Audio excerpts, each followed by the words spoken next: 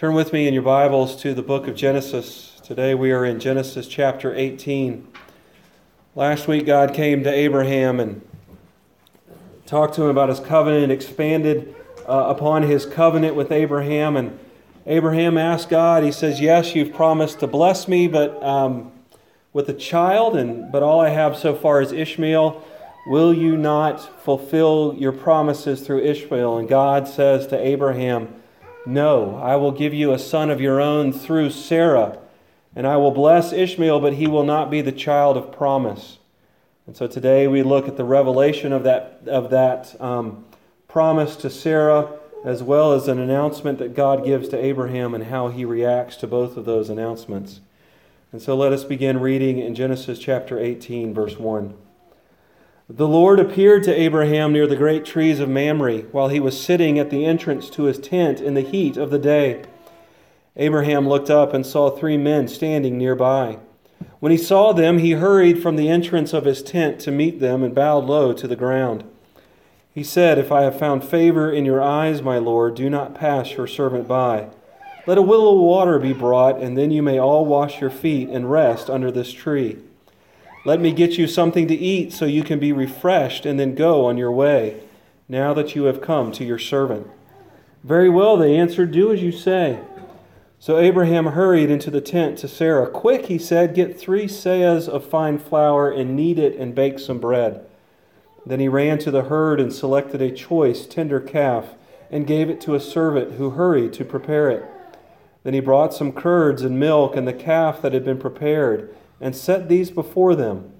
While they ate, he stood near them under a tree. Where is your wife Sarah? They asked him. Well, there in the tent, he said. And the Lord said, I will surely return to you about this time next year, and Sarah your wife will have a son. Now Sarah was listening at the entrance to the tent, which was behind him. Abraham and Sarah were already old and well advanced in years, and Sarah was past the age of childbearing. So Sarah laughed to herself as she thought, after I am old and worn out, after I am worn out and my master is old, will I now have this pleasure? The Lord said to Abraham, why did Sarah laugh and say, will I really have a child now that I am old? Is anything too hard from the Lord? I will return to you at the appointed time next year, and Sarah will have a son. Sarah was afraid, and she lied and said, I didn't laugh. But he said, yes, you did laugh. When the men got up to leave, they looked down toward Sodom, and Abraham walked with them to see them on their way. Then the Lord said, shall I hide from Abraham what I am about to do? Abraham will surely become a great and powerful nation, and all nations on earth will be blessed through him. For I have chosen him so that he will direct his children and his household after him to keep the way of the Lord by doing what is right and what is just, so that the Lord will bring about for Abraham what he has promised him. Then the Lord said, the outcry against Sodom and Gomorrah is so great and their sin so grievous that I will go down to see if what they have done is as bad as the outcry that has reached me. If not, I will know. The men turned away and went toward Sodom, but Abraham remained standing before the Lord. Then Abraham approached him and said, will you sweep away the righteous with the wicked? What if there are 50 righteous people in the city? Will you really sweep it away and not spare the place for the sake of 50 righteous people in it? Far be it from you to do such a thing, to kill the righteous with the wicked, treating the righteous and the wicked alike. Far be it from you. Will not the judge of all the earth do right? The Lord said, if I find 50 righteous people in the city of Sodom, I will spare the whole place for their sake. Then Abraham spoke up again, now that I have been so bold as to speak to the Lord, though I am nothing but dust and ashes, what if the number of righteous is 5 less than 50? Will you destroy the whole city because of 5 people? If I find 45 there, the Lord said, I will not destroy it. Once again he spoke to him, what if only 40 are found there? He said, for the sake of 40 I will not do it. Then he said, may the Lord not be angry, but let me speak. What if only 30 can be found there? He answered, I will not do it if I find 30 there. Abraham said, now that I have been so bold as to speak to the Lord, what if only 20 can be found there? He said, for the sake of 20 I will not destroy it. Then he said, "May the Lord not be angry, but let me speak just once more. What if only 10 can be found there?" He answered, "For the sake of 10, I will not destroy it." When the Lord had finished speaking with Abraham, he left, and Abraham returned home. Let us pray. Our gracious and holy God, our righteous and just God, open our eyes to your word today. Open our hearts to your love today. Open our minds to the words that you have for us. And Lord, open my mouth. I am a broken and faltering and stammering man, seeking to proclaim your glory. Give me your Spirit so that I may do so well. I pray this in Jesus' name. Amen. So it is the heat of the day. It is that hot moment in the day where, for those who work outside, you understand you'd really just kind of like to have a break. You'd like to stop. You'd like to sit down and rest because it is hot. And in other cultures around the world, the culture that Abraham grew up in and the Latin cultures, Latin American culture around us, they do that very thing. They take a siesta. I remember when I was in Ecuador in high school, everything kind of shut down between noon and 2 because they were taking their siesta. They were taking their afternoon nap. And interestingly enough, some studies have been done recently that people are more productive when they do those things. So I make it a point every day from about 11 in the morning till, 5, 6 in the evening to just stop and take a nap. No, just kidding. Abraham had done that. Abraham had come to that hot part of the day, and it was time for him to take a break. And as he sat down to take a break, he looked up, and there were these 3 men coming toward him, walking down the road. And as his culture did, that was a very hospitable culture. They practiced the art of taking care of and loving the stranger well. Abraham showed his humility and his hospitality and how he dealt with these 3 men. In his humility, we see him in verse 2 bowing low. We see him calling himself a servant in verses 3 and verse 5. And we see in verse 8 his humility that he just stood near a tree and waited to serve them once again as they ate the meal that he had prepared for them. We see Abraham's hospitality in the fact that in the middle of this hot part of the day, he sees 3 travelers walking down the road, and he invites them into the shade of his trees and the shade of his tent. He gives them water for their feet so that they can refresh themselves and wash the dust of the road from their feet. And he offers them a morsel of food and then provides for them a feast of a calf and curds and milk. Hospitality is more than merely entertaining. We think of hospitality today, we think that our house has to look like a Southern Living magazine or something like that. But hospitality is more than merely entertainment. Dr. Bruce Waltke says that hospitality is making room in our hearts for people very much in the same way that we make room at our table for them when they come to eat with us. It's offering family to them. It's offering our feelings and our emotions. It's getting to know them. It's rejoicing where they rejoice, and it's weeping when they weep. And Abraham gives us a vivid example of this. In fact, Abraham entertains angels unaware, as we're told in Hebrews chapter 13, verse 2. Because these men were the Lord himself and 2 of his angels or his messengers. But as important as Abraham's hospitality is in this passage, and it is important, it is something that we should all be in the habit of practicing. The important part of today's passage is the announcements that God gives and how Abraham responds to those announcements. And so we're going to look at God's announcement of blessing upon Sarah and Abraham, Sarah specifically today. We're going to look at God's announcement of judgment. And we're going to look at how, in light of that announcement of blessing and judgment, Abraham intercedes for the people of Sodom and Gomorrah. First, God announces blessing. Whenever we read in the Scriptures what we read in verse 1 here, the Lord appeared to Abraham, it's always good for us to ask, well, why is God here and why is God here now? What is he doing? God doesn't just appear for fun. God appears for a purpose. And the purpose to appearing to Abraham at first is to announce blessing. Now we know from the previous chapter that he's already announced this blessing of a child named Isaac to Abraham. What we don't know is whether or not Abraham had told Sarah about this announcement and naming of the child after Abraham had left. But we do know that Sarah's faith was lacking. And we'll see that in her response to God's blessing. So what does God promise to Sarah? He promises her that within a year, about this same time next year, he's going to come back and Sarah will have delivered a child to Abraham.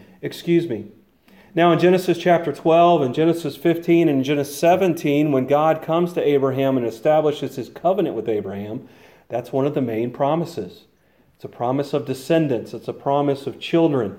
Abraham and Sarah and Hagar took matters into their own hands and produced Ishmael, who would be blessed with descendants, but he would not be the child of promise. That would come through Sarah.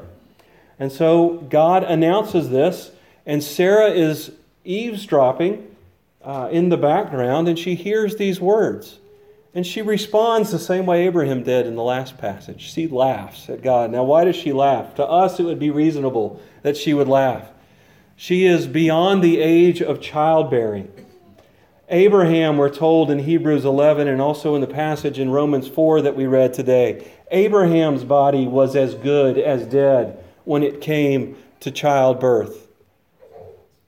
And so it would be, from our perspective, it would be natural for Sarah to respond in disbelief. But what does God say to her?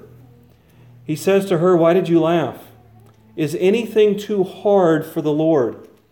That word there that is translated hard in other places in the Old Testament is translated with words like marvelous or incomprehensible or too glorious for the Lord.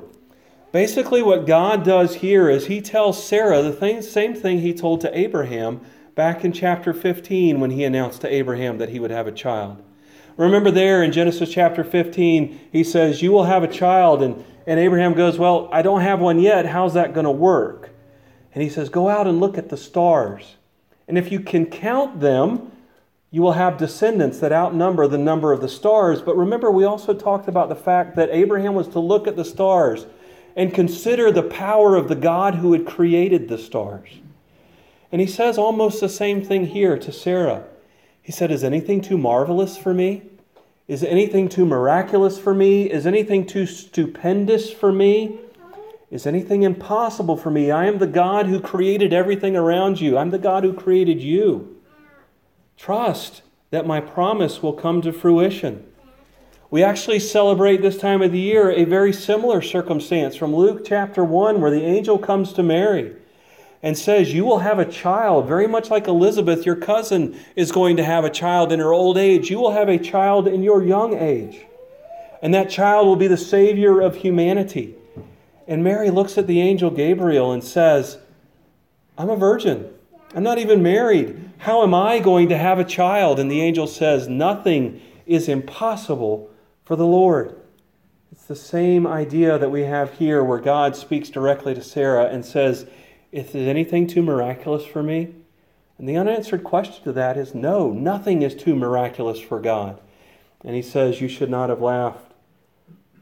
But I also find it comforting in this that not only is nothing too marvelous for God, but he confronts her with grace in her sin of doubt. It's comforting for a couple reasons. It's comforting because the heroes of the faith, both Abraham and Sarah, end up in Hebrews chapter 11, where we have this list of Old Testament saints who believed in God.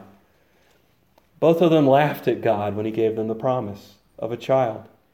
Their falterings, their failings, their dishonesties later on, earlier in their life and also later on in their life, God meets with his grace. God meets with his presence. God meets with that child of promise. So when I doubt, when I sin, it's good to know that God still meets me. He confronts me with my sin, but he confronts me with grace, and he confronts me with his love. And so God announces a blessing to Sarah, the blessing of a son, and he calls Sarah to trust in him. But after the announcement of blessing, God goes and announces to Abraham judgment. Judgment that was going to fall upon the city of Sodom and Gomorrah. And he stops and he announces judgment for the sin of Sodom and Gomorrah. But we need to look first at what is the sin of Sodom and Gomorrah. So take a moment and turn in your Bibles to the book of Ezekiel. Ezekiel chapter 16. And we'll begin in verse 49 and read 49 and 50. We have a tendency to think of the sins of Sodom in a very specific way and in a very narrow way. In fact, we have named a sin after the city of Sodom. And just like we do with 1 Corinthians chapter 6, verse 9, we take a very narrow view of the sins that are listed and the sins that promises judgment against. But Ezekiel fleshes out for us exactly what the sins of Sodom were as he compares the nation of Israel to the city of Sodom. In Ezekiel 16:49, he says, "This was the sin of your sister Sodom. She and her daughters were arrogant, overfed and unconcerned. They did not help the poor and needy. They were haughty and did detestable things before me. Therefore I did away with them, as you have seen." So what were the sins of Sodom? Sins of arrogance. They were very proud of everything they had. They were proud of the riches they had. They were proud of their status as well-known city-states within the area, even though that status led them to have to be rescued by Abraham earlier in the account. They were guilty of the sin of gluttony. They were guilty of the sin of having too much and not sharing it. They were overfed and unconcerned. They lived by the mantra, get all you can all you get, and sit on the lid. There were the haves and there were the have-nots, and the haves refused to share with the have-nots because they were apathetic to the plight of the poor, and they neglected the poor. And then once again, if we didn't get the point of arrogance earlier, God mentions pride once again. And then, only then, does God in Ezekiel list the detestable things that they did, the things that we typically associate with Sodom and Gomorrah, the sexual sins that we will look at next week as we look at the attacks upon the messengers of God to Sodom, the messengers who proclaimed a message of repentance and judgment. I think many of our struggles in our country today with marriage and with the permissiveness in the area of sexual sin are the end point of a long line of other sins, of pride, of arrogance, of apathy. It's easy to be apathetic toward the poor and the downtrodden in their world. I pay taxes. I feel like I pay a lot of taxes. And you know, some of that money goes to programs like SNAP and WIC and Medicaid and other programs. So why do I need to worry about the fact that last night in Greenbrier County people slept in their cars? Why do I need to worry about the fact that tonight people will not have food to feed their families? There's programs out there. Why don't they just go to DHHR in the morning and get food stamps? Why don't they just go to WIC and get the coupons for their milk and for their formula for their kids? We're apathetic to the poor oftentimes. And that's the foundation of a crumble. That's the initial crumbling of the foundation of a culture. And I'm afraid that we in our culture, in our country today, are at the end point of that. Now, God may not rain fire and brimstone down tomorrow, but we are on that path in our culture and in our country, and we have to make sure and be aware that we are not on that path in our churches as well. But God has a very specific reason for wanting to announce this judgment to Abraham. Abraham's not under judgment. Abraham is walking with the Lord. He has believed God and has been declared as righteousness. But God has this interesting conversation with himself where he asks, should I tell Abraham what I am going to do? And he decides to tell Abraham what he is going to do for some very specific reasons. He says here in verses 16 through 20, he says, I have chosen him. That word in the original language is I have known him as well. God knows who Abraham is. He knows his failings. He knows his fallings, but he has chosen him to be his chosen people and to give him descendants and to make him a blessing. Why has he chosen him? He has chosen him so that he may direct his household after him to keep the way of the Lord by doing what is right and just. Following the way of the Lord, we've talked about before, is ordering our lives in such a way that we have a constant remembrance in our mind of God's presence, of God's promises, and of God's demands. But specifically in today's passage, he wants Abraham to teach his family to walk in the way of the Lord according to what is right and just. Righteousness in God's economy is a set of moral rules, a set of moral codes that brings about community within a group of people. And justice within God's economy is taking action to restore righteousness when it's broken by oppression or broken by sins of arrogance, gluttony, apathy, and neglect of the poor. And so God is saying, I am going to announce this judgment on Sodom and Gomorrah to Abraham because I want to see if he is the type of man who will teach his family, his descendants, how to be righteous and how to be just and how to walk in righteousness and justice. So he decides to declare to Abraham what he is going to do. And how does Abraham do? I would say that he responds with flying colors. He passes the test well. Whenever you read through this passage, it's easy to miss what Abraham does because what I have a tendency to do anyway, and I assume many of you do as well, is that we see Abraham as bargaining with God here. And in a sense that's right, but we look as the bargaining with God as, okay, Abraham's got family in Sodom and he doesn't want his family to be destroyed, so he's kind of hedging his bet, trying to get God to get Lot off the hook. Okay, God, if there's 50 people there that are righteous, that trust in you, that believe in you, will you hold it back? Okay, I was probably too big with 50 here. There's probably not 50 there. I mean, I know Sodom. Come on. How about 45? 45 is probably too high of a number too. How about 30 or 40 or 20 or even 10? Okay, I'll take 10, God. Will you take 10? Is that okay? That's my final offer. But that's not what Abraham's doing here at all. Abraham asked God to spare Sodom and Gomorrah for 10 righteous people based on God's justice, based on God's righteousness. What does he say here in verse 25? He says, "Far be it from you, will not the judge of all the earth do right?" That word could also be translated, "Will not the judge of all the earth do justice?" What Abraham is saying here is, says, Lord, you've promised life and blessing to those who follow you. You've credited me with righteousness because I believed you. If there are 50 people, which is about half the size of a decent town during this time frame, if there's half a town of people who are righteous in your sight, you would be unjust to destroy them along with the wicked. You would be unjust to kill them as you punish other people. Remember your justice. Remember your righteousness. Remember that you are the God who has promised to bless nations through me. Bless them through me. I'm going to intercede on their behalf. I'm going to enter into intercessory prayer for the righteous and the unrighteous there.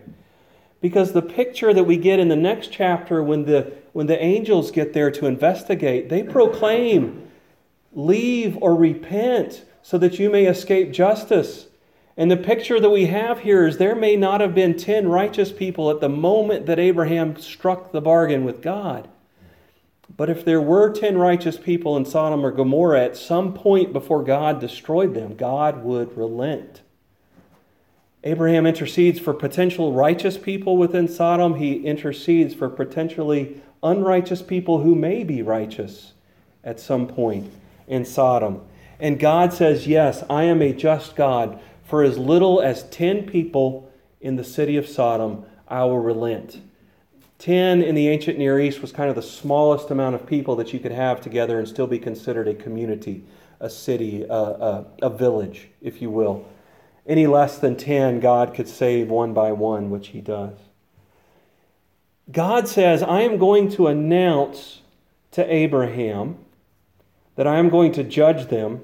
I have promised to Abraham that he will be a blessing to the nations.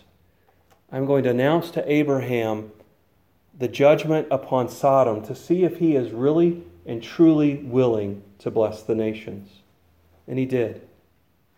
He prayed on behalf of Sodom and Gomorrah. He prayed on behalf of potential righteous people that may be there, or potential people that could become righteous in the future. And he says, Lord, remember who you are. Remember you're the righteous God. Remember you're the just God, and you should not destroy your people, even when bringing judgment upon the wicked. God announces blessing to Abraham and Sarah. God announces judgment to Abraham, and Abraham intercedes for those who are under judgment. In John chapter 3, after that famous verse where Jesus says, for God so loved the world that he gave his only begotten Son, that whosoever should believe in him shall not perish, but will have everlasting life. Jesus goes on to say, I did not come into the world to judge the world, but I came into the world so that many people may be saved through me. Why did Jesus not come to the world to judge the world? Because the world's already under God's judgment for its sin. Jesus came to intercede on behalf of the people who are under judgment so that they might have judgment escape from them, or so that they might escape from judgment. Abraham and Jesus both practiced what's called intercessory prayer. It's praying on behalf of someone else. Abraham prays for the righteous here, that they may be saved from the judgment that comes upon the wicked. Do we pray for the righteous?